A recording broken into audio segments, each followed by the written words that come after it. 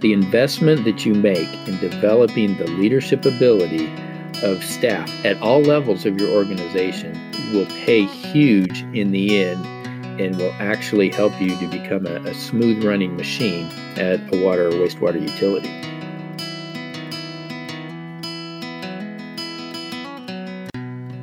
Welcome to this edition of the Water Brothers Podcast. I'm Joe Kirshner, the president of American Water College, and I'm joined today by my brother Jay, who serves as the executive director. Today we're going to be having a discussion about the need for leadership development at water and wastewater utilities around the country.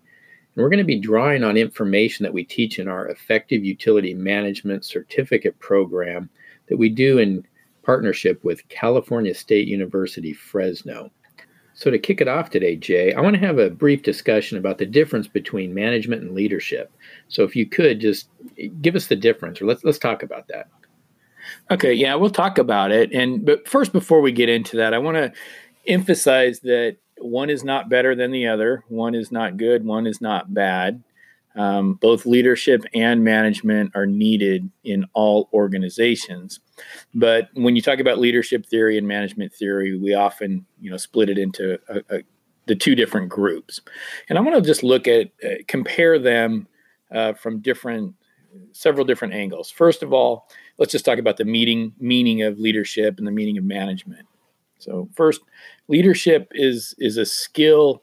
It's the skill of leading others, influencing others to achieve a common goal, whereas management is more about systematically organizing and coordinating things. So leadership's more about people, and management's more about process. Leadership is based on trust, and management can be said that it's based on control. In leadership, you tend to emphasize inspiring people more than in management. You're managing activities. Your source of power or authority in leadership comes from influence, whereas in management, it comes from rules. In leadership, you tend to focus on encouraging change, positive change for your organization, whereas in management, you're looking to provide stability and constancy and consistency in your processes and your procedures. From a strategic, go ahead, Joe. Well, I was just going to say, you're painting a clear picture. I'm starting to see how, to run a utility, you do need that management function, but leadership is very different. So go ahead and finish your thought there. Absolutely. I'm looking at it from three additional perspectives here. When it comes to strategy, a leader, and when it comes to leadership, you're going to be more proactive. You're looking to the future. You're trying to make positive change, whereas in management, you're more reactive. You're taking the instructions from either the board or the general manager or somebody else, and you're implementing the processes that need to be in place to affect whatever change is coming down. In leadership, you tend to formulate broad principles and guidelines for your people. You cast a vision, whereas in management, you tend to focus on policies and procedures. And then finally, a leader needs to have good foresight. They're continually looking at the future. What's next? What direction are we headed? Where are we ultimately going to end up? Whereas a manager tends to be a little more short range in focus, and they're looking at what do I need to get done today? What do our people need to do, day by day, week by week to keep this organization moving? Okay, that's excellent. I appreciate that explanation. And while you were talking, I had the thought, we say that words mean things, and the labels that we put on things impacts how people respond. I'm just wondering, there are positions in water utilities, for example, the water quality manager or the water treatment plant manager. Why wouldn't we change those titles to water quality leader or treatment plant leader? Or why don't we just substitute the word leader for manager for those positions where we're typically hiring managers? That's a good question. I would say we're not going to do that because it is important. It is important that we have consistency, that we have those policies and those procedures and definite proven processes when it comes to water treatment and operating a water or a wastewater utility. But what we're going to talk about today and what we teach in our seminar on leadership, and we teach both management and leadership, but specifically leadership, if you can increase your leadership ability, you're going to drastically improve your ability to manage. So while we do need good managers, we can improve our management skills or add to our management toolbox by adding some of these leadership skills that we're going to talk about. Okay. So a question I have then is, and you kind of already touched on it, but let's get a little more specific to the water utility. Why the need for leadership and not just management in a water or wastewater utility? Well, with management, we're talking about processes and consistent processes and consistent results. With leadership, we're talking about leading change. And it just so happens that in this industry, we see changing technology in our system controls. We see changing technology in the treatment processes. We see a changing workforce. With one big group of our workforce retiring and entering a different style of worker coming into the workforce with different needs. Let me ask you, Jay. I mean, that you touch on something that I hear and talk about all the time when we do our classes. But doesn't it take leadership to basically bring the different generations that are in the workplace together? I mean, how does leadership play into that changing workforce and the generation gaps? Yeah, I was talking recently with a manager, and there was some conflict. And one of the things that we're called on in positions of leadership and management is to resolve conflict. But there was some conflict between, I'll just say, I'm older, so I can use the word older, but an older employee, somebody who was more seasoned, been there 20 years. And then you had some of the new up and coming individuals, and there was a conflict in how they were going to perform specific tasks, or how they were going to, complete their job. And he was asking me, how can I present this to my manager, the general manager, so that we could create a policy that would fix this problem. And it led to a discussion about, I'm not sure that we can create a policy, number one, that's going to solve that problem, because what it comes down to is interpersonal relationships. And that's a major difference between leadership and management. Remember, if we said management deals with processes and procedures and policies and all of that, whereas leadership deals with influence. It deals with interpersonal relationships. It addresses, leading by example. It addresses finding out what it is that's going to help those individuals get along. And that's not something that you can address by a policy. It's something that you address through leadership, and that's what we're going to talk about today. Well, Jay, some of the material that we go over in our certificate program on this topic of leadership development comes from a book that was written by Jack Zanger and Joe Folkman. And the book's titled The Extraordinary Leader.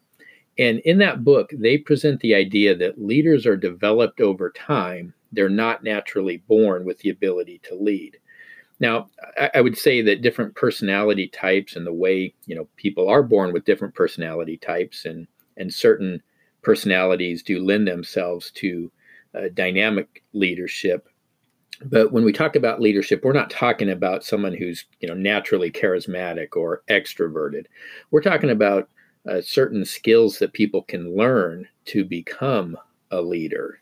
So in their book, and as a result of their research, they've concluded that leaders are developed, or they're made. They're not born. Yeah, Joe, I've seen it in the military. When I was in the military, you can take someone of average intelligence and give them the skills through training and through giving them opportunities to learn how to lead. And you can develop them into effective leaders. I've seen it, like I said, in my time in the military. I've seen it in the private sector as a manager when we institute leadership development programs. And we even see it in water utilities as we're implementing our effective utility management certificate program, and those organizations that institute a leadership development program see excellent results in the leadership ability of their staff. So, what are those areas of leadership, Jay, that an organization should focus on when developing the leadership of their company? Well, we focus on 5, and let me just give them to you. First, it's personal character. Second, your personal capability. Third, the ability to focus on results. Fourth, your interpersonal skills. And then fifth is leading organizational change. Now, the first one of those is personal character, and this one is non-optional. And actually, all 5 of these, if you want to be an effective leader, you need to focus on developing in each of these 5 areas. The first one we say is non-optional, and that is personal character, displaying a high degree of integrity and honesty. The people that are going to follow you, if you're going to have influence, and remember we said leadership is about influence. If you're going to be able to influence people to act or influence people to move in a certain direction, they're going to have to be able to trust you. And that only comes through your personal character, through displaying integrity, through being honest and truthful. They have to be able to trust you as an individual. They're buying into you before they buy into the vision. So that's personal character. Okay. Question, and I've had this question posed to me. Can people change? Someone in class said, "I don't believe people can change. Do you think people can change?" And this individual went on to say that either you have integrity or you don't. It's not something that you can learn. And what would you say to that, Jay?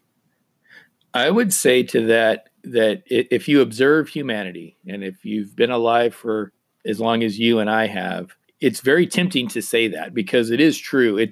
People tend to develop their personalities and who they are early in life, in preteen and in their teen years, and by early adulthood.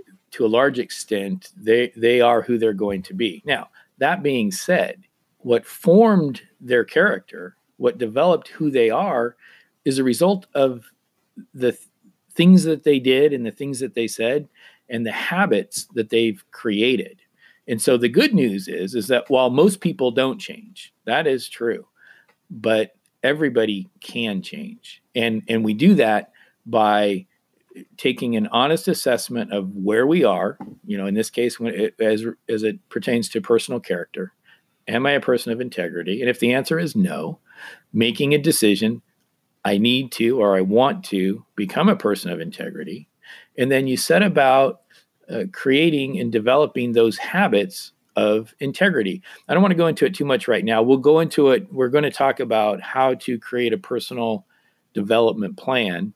And I go into that a little bit more there. So let's just save that. Okay. Well, thank you for that good word, Jay. Okay. Moving on from personal character to the next one, personal capability. What do you got there? Now, personal capability, we break this down into 4 different areas. The first being your technical or your professional expertise.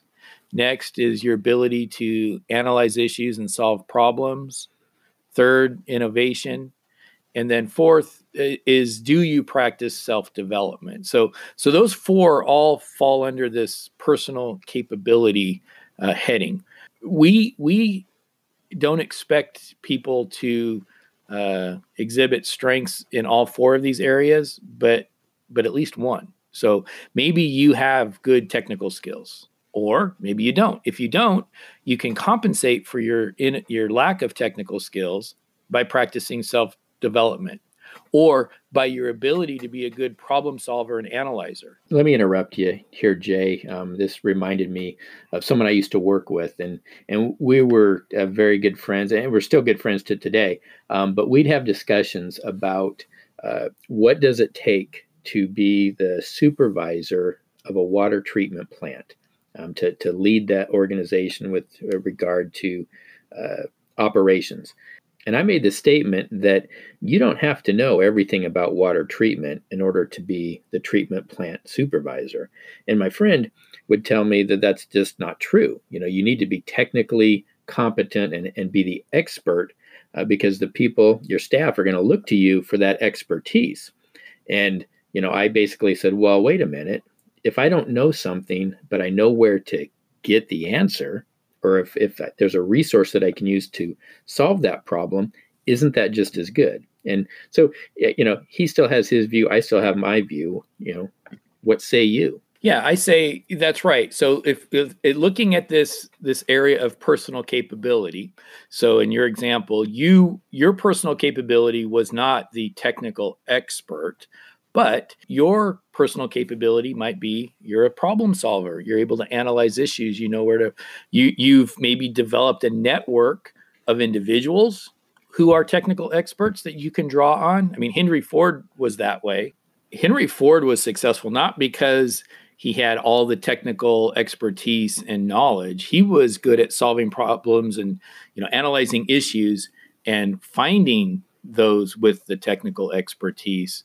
So he didn't know everything about the best way or the most efficient way to build a car. He had ideas, but then he went about finding those with the specialized skills and knowledge that were needed to complete that process. And so that's what we're saying here with personal capability. Not that you have to know everything, be the best, be the all-knowing, technical expert, but you either need to be that or be able to solve problems or look for innovative solutions. And that's getting back to the Ford example. Henry Ford was innovative in his way of manufacturing the automobile. So he was seen as being personally capable.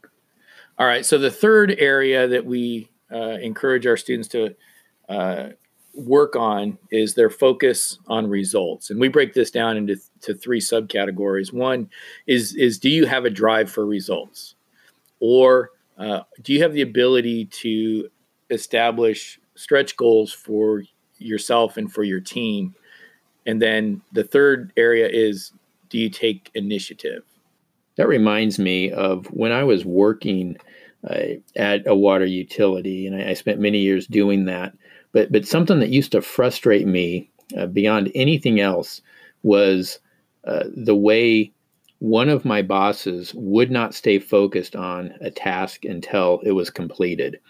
We'd get started on this great initiative, and we'd get going down the road, and then this particular boss would take her eye off the ball and shift directions and go on to some new project, never driving for the results on completing that one project. There was a big initiative and a big deal at the time, but when some new project came up, or as we say, something shinier came along, all the focus would shift to that, and there was just no drive for results. And that caused an issue of a morale issue in our department, because we knew that our boss's focus was short-lived, and we wouldn't have full support to complete the project that we began. Yeah, we see this all the time at the various utilities when we visit them and do workshops and talk with different supervisors and managers. And they tell stories about the tens of thousands, hundreds of thousands, sometimes even millions of dollars that are wasted for this simple reason, is that it'll be a great project and they'll get off to a great start, and then it just kind of fizzles out, never gets completed, because they have to start a new project and move on. So, one of the key. So something I just want our listeners to understand: the investment that you make in developing the leadership ability of staff at all levels of your organization will pay huge in the end, and will actually help you to become a smooth running machine at a water or wastewater utility. Let me make a plug for our program here, if I could, kind of a shameless plug.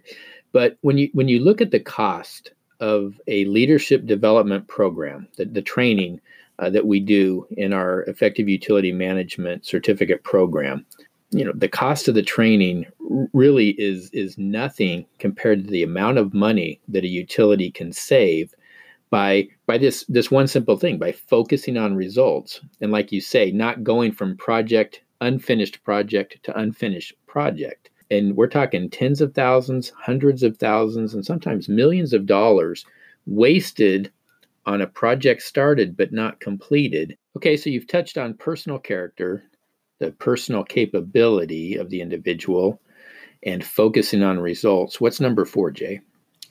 Number 4 is your interpersonal skills. And we break this down into 5 different areas. One is the area of communication. Do you have the ability to effectively communicate in different mediums with your employees? Another area is the ability to inspire and motivate others to a high performance. Next, your ability to build relationships. The 4th area is, are you somebody who develops other people? Are you a mentor? And then the 5th subcategory is, are you able to work collaboratively, not just with your team, but do you engage in teamwork for your team? And then, do you foster that with those that report to you? And then do you foster teamwork within the broader organization? Hey, another quick story, Jay. When I was working at one organization, there was this battle that went on between the folks at the treatment plant and the folks in the field running the water system throughout town. And they did not get along. And, when I teach the class, I get input from other utilities, and I come to find out this is not unique, or was not a unique situation to that organization. I think it's pretty much everywhere. But the fact that the two departments were at war rather than working together caused large volumes of water to be lost due to leaks in the system, which ultimately increased operational cost, and a lot of money wasted on making repairs and just everything that goes with not working together to solve the problem, but working against each other to exacerbate the problem or keep it going. So again, by learning the value of teamwork and learning how to work collaboratively through training really pays dividends at water utilities. Can you give us some of the specifics of what the problem was between the two teams? Sure. I'll keep it general, but be as specific as I can. What started the war, I think, was a statement by someone at the treatment plant that, maybe it was started from the field staff that said, you don't work as hard as we do. And then somebody remarked, can't help it if we work smarter, not harder. And that kind of kicked off the feud.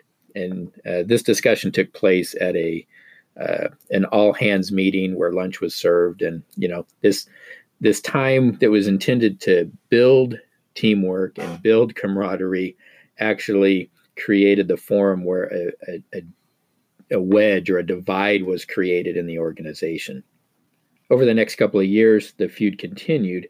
And at this particular system, the folks at the treatment plant moved water around the distribution system. So they controlled the pumping schemes to maintain water storage in the different tanks. And it was the distribution staff that maintained the system, did the flushing, and installed new line and new service connections as necessary, and then did leak repairs. Well, to kind of speed this up, what was happening is, since the system was aging, hydraulic shock to the system would cause new leaks in the system. So the folks at the treatment plant controlled the pumping. So if the pumping sequence was done in such a way,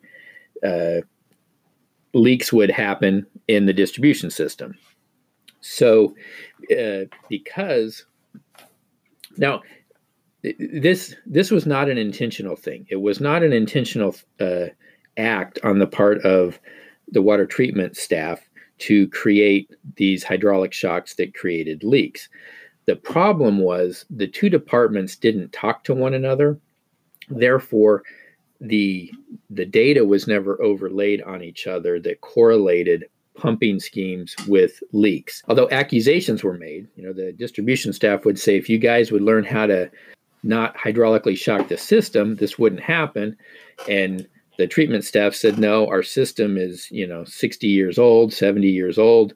That's what you get. It's just its old system. We need to replace the pipe. And because there was no actual discussion between the departments where the data was shared as to, when were the pumps turned on, when did the leaks develop, and all that, it wasn't until there was a change in leadership in the departments that the two new managers got together and essentially buried the hatchet and decided to try to solve this problem working together. That system went from having 3 crews working full time every day fixing leaks down to 1 crew that was fixing a leak about every other day. And then eventually, as they replaced those older sections in the system, leaks are an anomaly now as to where when the feud was in full swing, leaks were the norm. So in this case, it was the ability of those new managers to work together collaboratively and to work as a team, each of their own teams working in the context of the broader team of the organization. That is correct, Jay. And it's the interpersonal skill of being able to communicate, build relationships, and then work collaboratively that ultimately led to the solution to where this the feud has just kind of become just a dull simmer instead of being in full boil. And the system stopped losing large amounts of water. And that's a good lead into the last area, and that is leading organizational change. So in this area, we look at the competencies of developing or having a strategic perspective. And that's what those two managers had. They were looking at the leak issue from a high level view, from a strategic perspective, from the overall organization. The next competency is the ability to champion or lead change. And then the last one is your ability to connect internal groups with the outside world. And we see those displayed in that story that you just shared with us, which is really good. So if I heard you correctly, Jay, there's 5 key areas that we want to develop our leadership in. That would be personal character, personal capability, focusing on results, our interpersonal skills, and leading organizational change. And I heard you say that we want to focus on our strengths within each of those categories. Are you then saying we can ignore our weaknesses? Yeah, no, what we teach and what the research shows is that most great leaders have a lot of weaknesses, and that's okay, unless it falls within one of the areas that we call the 5 fatal flaws. If you have one of the fatal flaws, then that's something that needs to be fixed immediately. So I'm sure our listeners want to know, what are these 5 fatal flaws? All right. The first one is your inability to learn from mistakes. And this is the single biggest cause of failure for leaders, is their inability to recognize their mistakes, or their inability to acknowledge that they even made a mistake, and then their inability to learn from it, fix it, keep it from happening again. So number one, your inability to learn from mistakes. And you may have worked with or for individuals who are never wrong, never make a mistake.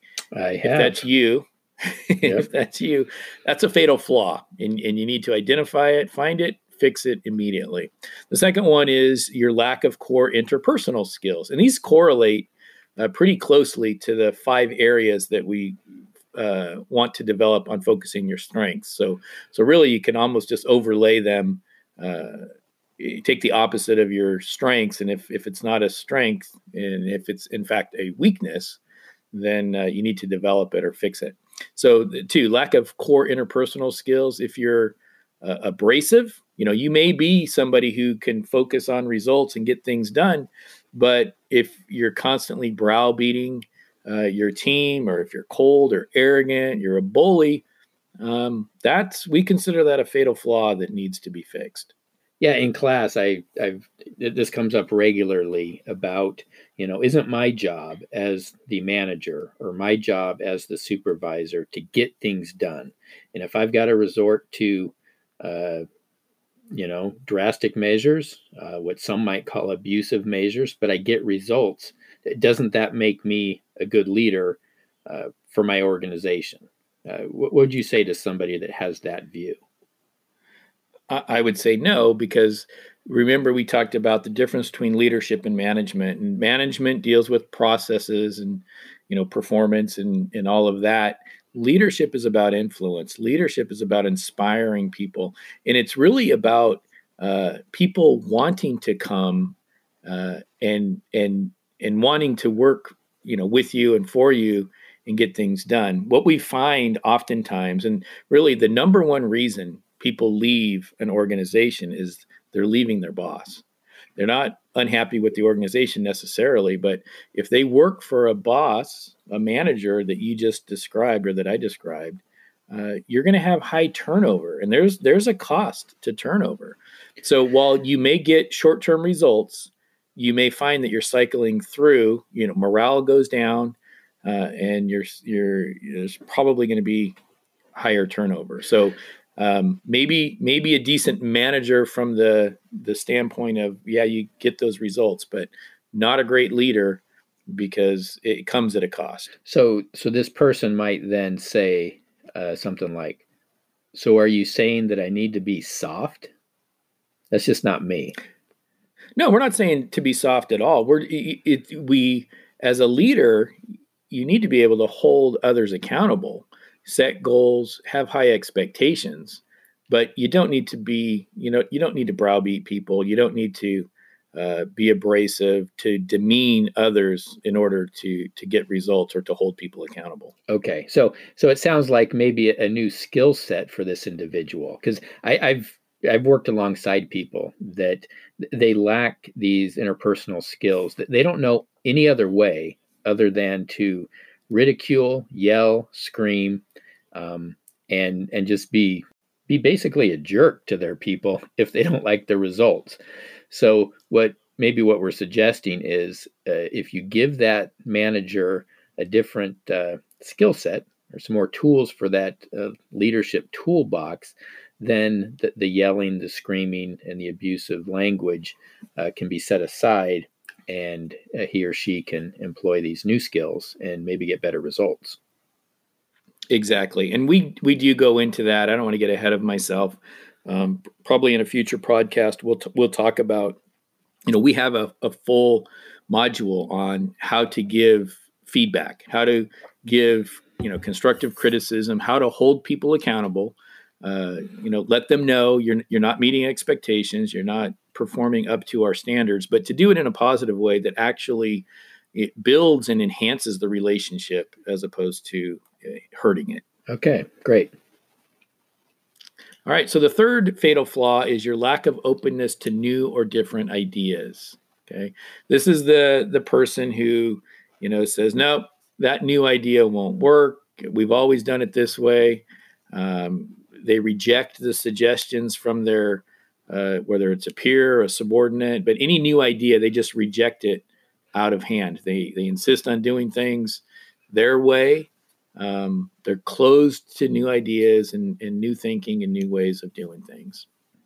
Yeah, I've seen that. I've worked for a boss whose idea was the best idea and really the only one that even had a chance of being adopted. And what happened is people stopped trying to give input to offer solutions to problems as they came up. They just waited for the boss to give the direction, because everybody knew that it was going to be whatever this particular boss wanted to do. That was going to be the direction that we went in. So any type of innovative ideas or creative ideas, or even a simple solution to some problems, they just were left in people's heads because they didn't even bother offering it up, because our boss was so closed to ideas that were not his own. Now, the fourth area is lack of accountability. Your great leaders feel not only responsible for their own productivity, their own performance, but also they take responsibility for their entire work group. Now, because great leaders model personal accountability, they can expect accountability by others, and they can provide that all necessary support that others need to meet their accountability expectations. Now, the final fatal flaw is lack of initiative. Individuals who fail to produce results specifically because they take no action to make things happen. That is the complete opposite of what organizations want and need and expect. That's the opposite of what we've been talking about. That's the opposite of leadership. Organizations need and want leaders who can champion the change initiatives that are going to improve the overall performance of in our case, the water utility. So there they are, the 5 fatal flaws: the inability to learn from our mistakes, our lack of core personal skills, lack of openness to new or different ideas, lack of accountability, and then lack of initiative. Well, Jay, do you have any tips for how to, one, correct these fatal flaws, if we have any of those? And then also, can you give us some tips on how to come up with a plan to increase our leadership skills? Absolutely. When it comes to the 5 fatal flaws, the first thing you want to do is you need to identify whether or not you have a fatal flaw. But before we do that, to help you identify them, there are 3 things that each fatal flaw. Join us next time as Jay and I have a conversation about how we can fix our fatal flaws and then come up with a personal development plan to improve our ability to lead others.